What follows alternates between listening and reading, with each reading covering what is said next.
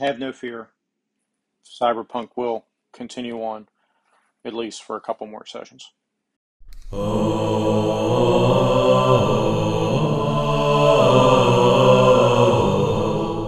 Carl Rodriguez is the GMologist, GM extraordinaire, the GMologist. Hello, everyone. Welcome to the GMologist Presents. That was Jason promising that Cyberpunk is still around, even though the game unfortunately had to be canceled last Thursday. I was traveling. Unfortunately, I had a show in Florida, and I traveled back from Florida to Texas, and it was a night flight, so it was actually contiguous with the start time and play time of the game, but I guess it didn't happen anyway. I think Jason had wanted to continue with a couple other of the players, but I guess it didn't happen. So yeah, so that'll be not this Thursday, the 11th, but the following Thursday, the 18th, I'm hoping. So yeah, because this Thursday is going to be Warhammer Fantasy, our live group. We haven't played because the last time I was traveling, so this time we'll be playing, which will be pretty cool. On this episode, I'm going to try to do some recap of a game I played this weekend, and an unboxing I know I have, and then respond to call-ins from Jason and Joe Salvatore. Alright, and here we go. First up is Joe Salvatore. Hey Carl, it's Joe. Just wanted to say thanks for the Reaver recap. Yeah, overall I think things went pretty well. The healing, the shaman's healing ability is more improved over what other characters can do with the healer's bag, and I thought that was cool.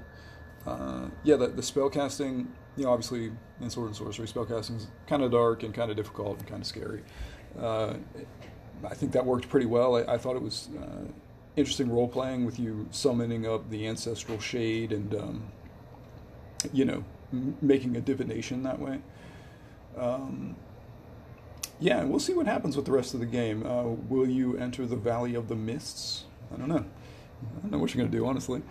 We'll find out. Anyway, yeah, thanks for playing, and dude, you can play in my game anytime. Laters. Hey Joe, thanks for that. I'm really enjoying Reavers and the vibe that you're creating with your Sword and Sorcery game. And it is true, magic is scary. Every time I roll that dice, I'm hoping to roll with an advantage or something, or use some resolve, because when I look at the consequences of failure, they're pretty bad. So yeah, there will be a time, and I think I already had a miscast at some point, and it wasn't very pleasant. I know, like, if you miscast the sleep spell, for example, you put yourself to sleep, so that'd be pretty bad. And yes, Joe's title, All Life is a Hunt.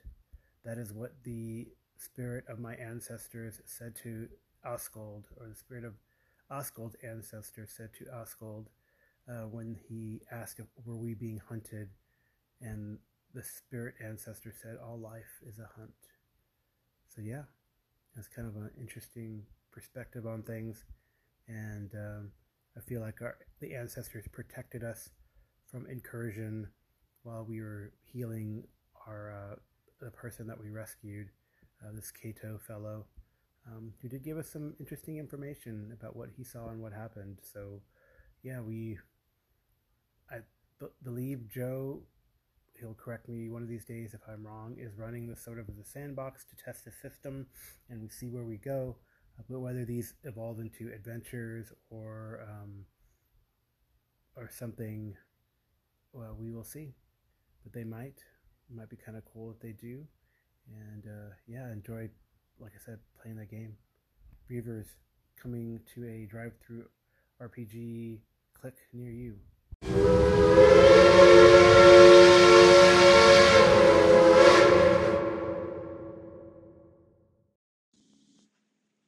To answer your question, Carl, the prediction thing has to do with when I called and gave an answer prior to the 3 actions for Pathfinder, and you had mentioned raise the shield as a third action, just like I did. So that's where I was given an accurate prediction, and that's what the Nostradamus comment was about. Haha, I thought the prediction was that we would all come to ruin, or our characters would, in your Cyberpunk game, or that the Cyberpunk game would not happen because Thursday is cursed. But yeah, hey, raise the shield. It's a good idea. Raise your shield for the storm wall. No, raise your shield for the shield wall. I think that's a song by. I think that might be a song by Amon Amarth. Let me hold that thought. Yes, it is. It is. Vikings, raise the shield wall, hold the front line, fight till death. Though I do not expect the players to perform that vocal ideation while you're raising a shield in Pathfinder 2. Hey, Carl, as far as sending me a gift card, please don't do that. I have way too much junk in my house. So redirect that as a donation to something called the Crush Foundation. You may have heard of it, you may not have, but if not, then do a little bit of research and please donate whatever you're going to send to the Crush Foundation. Thank you very much. Thank you, Jason. I will let the Crush Foundation CEO know. It's not that much, but every little bit counts, so thank you very much. I feel like I still want to get you something. I don't know. A beer or a cold libation. Maybe if I travel to Virginia or something, or we meet again down here in the South, which would be pretty cool. So, yeah. Thank you again. And that was in reference to, like, I ran this contest, and Jason was the only participant, really. I think Barry might have guessed songs after the fact, but oh well. So I was gonna send a gift card. He is asking me to donate instead, which is very generous of Jason Connerly. But all of you know that Jason is Jason the Generous. So yeah, thank you. Got one more message from Jason, and then on to the meat of the show. Hey, I don't think that last message came through, but yeah, if you want to pick the Boot Hill play-by-post game up, let me know. We can do that. Maybe even do it in person. We'd have to find a few more people. But yeah, I wouldn't have any problem doing that. Despite my character being shot in the head and dead in the Boot Hill game, I really did enjoy it. I really like a good Western tale. That's why we're running sort of Deadlands in my live Sunday game, which has taken a bit of a hiatus. We're all been traveling, and it's been pretty challenging, but I think we're going to pick up with the horror at Headstone Hill, which I think everyone's excited for. I've shown some of them, the players, the handouts, so they're like, yeah, that'd be kind of cool. And it's on the way to where they want to get eventually and deal with I think the Hellstorm company. But yeah, pretty, and this is going to definitely be involved with that, so pretty cool. But yeah, I want to play some Westerns, whether it's Weird Frontiers or Down Dark Trails or Boot Hill or Deadlands. So let's do it. No name like a shadow on a moonless night. Real game. He'll be there to uphold justice, law, and order. And you'll pay the highest fee, yeah, when the gunslinger takes his piece.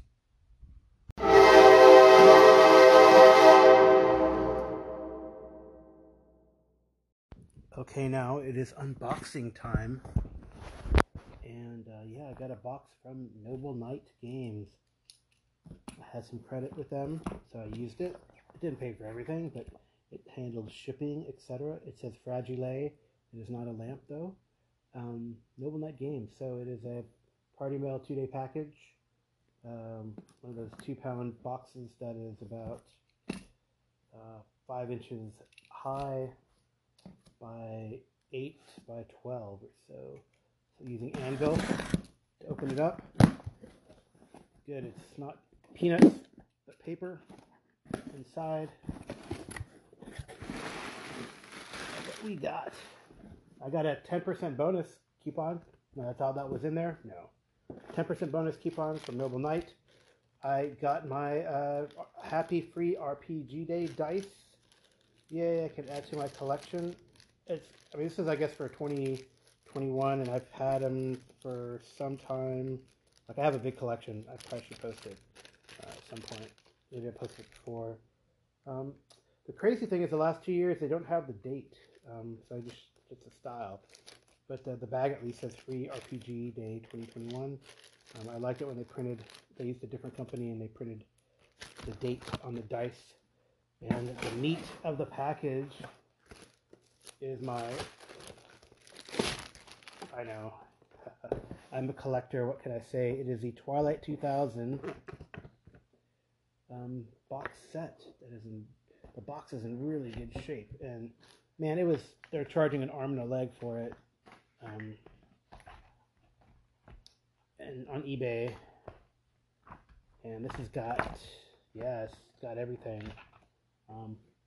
That's in really great shape. The pages don't even smell weathered, but it's the original Twilight 2000 box set. It's got the only thing it doesn't have, and I might have to contact them because I don't remember it saying it didn't have the dice. So I will have to contact Noble Knight because there are no dice. There should be some dice in there. Not that I don't have a shit ton of dice, but yeah, it's in really great shape. It's, I do have the PDF because I bought the PDF compilation disc that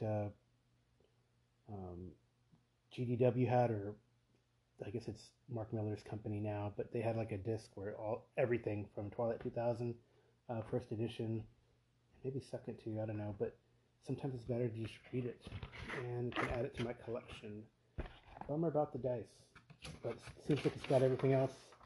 So technically it's missing 4 6-sided dice and a 10-sided, but the boxes, I think I got a good deal on this. People have been wanting upwards of $75+ for a box that's all torn up, but this is in really nice. The box is in really nice shape. So missing a few dice, not so bad. Plus, I got the free RPG Day dice. So cool. I know it's not Amy. Amy said, "Hey, it's your box. You open it." So maybe next time, gotta try to coax her. Maybe we need more call-ins to coax her. Anyway, cool. So that is my unboxing. Twilight 2000 first edition box set.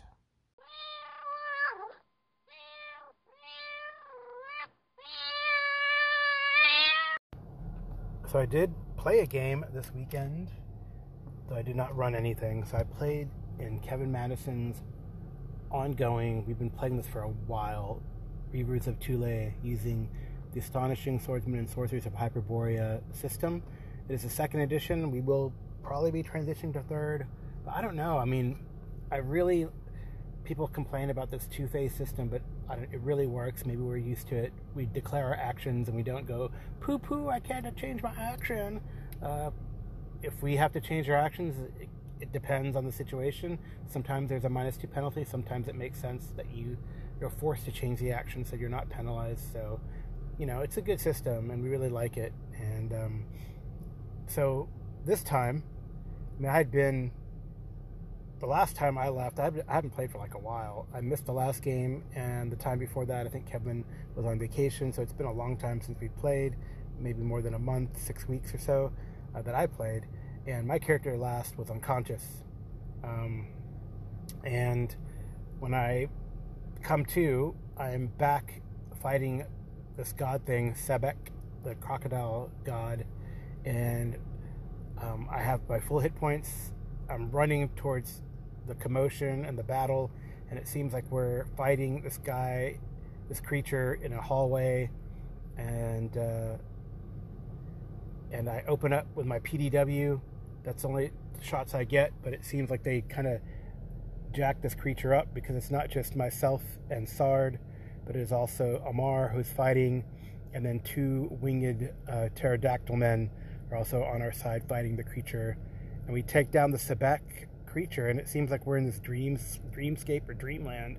And the idea was to take away what had happened to Ammar, as he had been bitten by this creature, and it had infected him with its hunger feeling, or meme, however you want to call it, where he would then have to, join and spread the cult of Sebek. But the pterodactyl folk, the shaman among the pterodactyl folk, matriarch, realized that and put us into this dreamscape.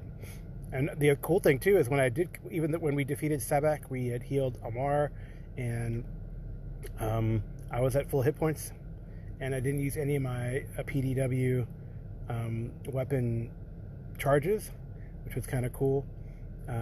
So we decided, after some wrangling, we realized that also this area that we're in, where these Terra men live, is the same tower where the Monkey Meister wants us to go under and recover something that will warp flesh. We'll take that on another day, but this time we decided to go confront Sebek with our new allies. The allies that helped us in the dreamscape would help us again in real life. So we have like some magic that we must have recovered. We were able to go in invisibly. Sard, the cryomancer, was able to make us all invisible, and we snuck into the temple and past the guard, and we got there to the cistern, and Ammar presented himself and said, "You still haven't got me, do you still want me?" And we were all hasted as well, and the battle was on. We had positioned ourselves, the creature came up, it attacked Ammar, and I guess the unfortunate thing is that it attacked, and one of our Terrafolk allies was caught in the maw and just got crunched right away before it even could attack. So that was like, oh man, this is going to be bad. But I was able to fire a couple times and then move. Sard hit it with some attacks. Ammar hit it as well with his ray gun before it was able to close. And I think hasted really helped, because the next round, after I had moved in position, I just opened full auto with the PDW, and if you can imagine like a Star Wars style blaster, I feel like that's what it is, like pew pew pew, and I was able to fire, because I did not move, I was able to fire 6 times, and I just lit this creature up. Ammar was punching it. He hit really well. Sard was damaging it with his ice daggers. I think the other pterodactyl folk ally came in and was able to damage it, but then also got crunched by a slap of the giant crocodile god's tail. So we lost that other ally, but then another round of firing 6 attacks. And as a fighter, Iphigenia, my character, has a pretty good attack stat. And with this gun, able to fire 3 times and 6 times down the line. So I think out of the 12 shots I fired, I hit more than half. I want to say like I hit 9 out of 12 times. I think I only missed like 3 times. I was just rolling crazy. So it was really cool, and damaging the hell out of this creature. I think it was like each shot is like 2d6, so I was rolling pretty well, something like that. And then it took it down pretty badly, and then Ammar punched it in the face. It was pretty good, and destroyed the creature. So that's where we stopped, and apparently we got a whole haul of loot. And I guess that's one of the things that I'm finding that's kind of makes me anxious sometimes. It brings me some anxiety when I'm playing these games, is loot distribution.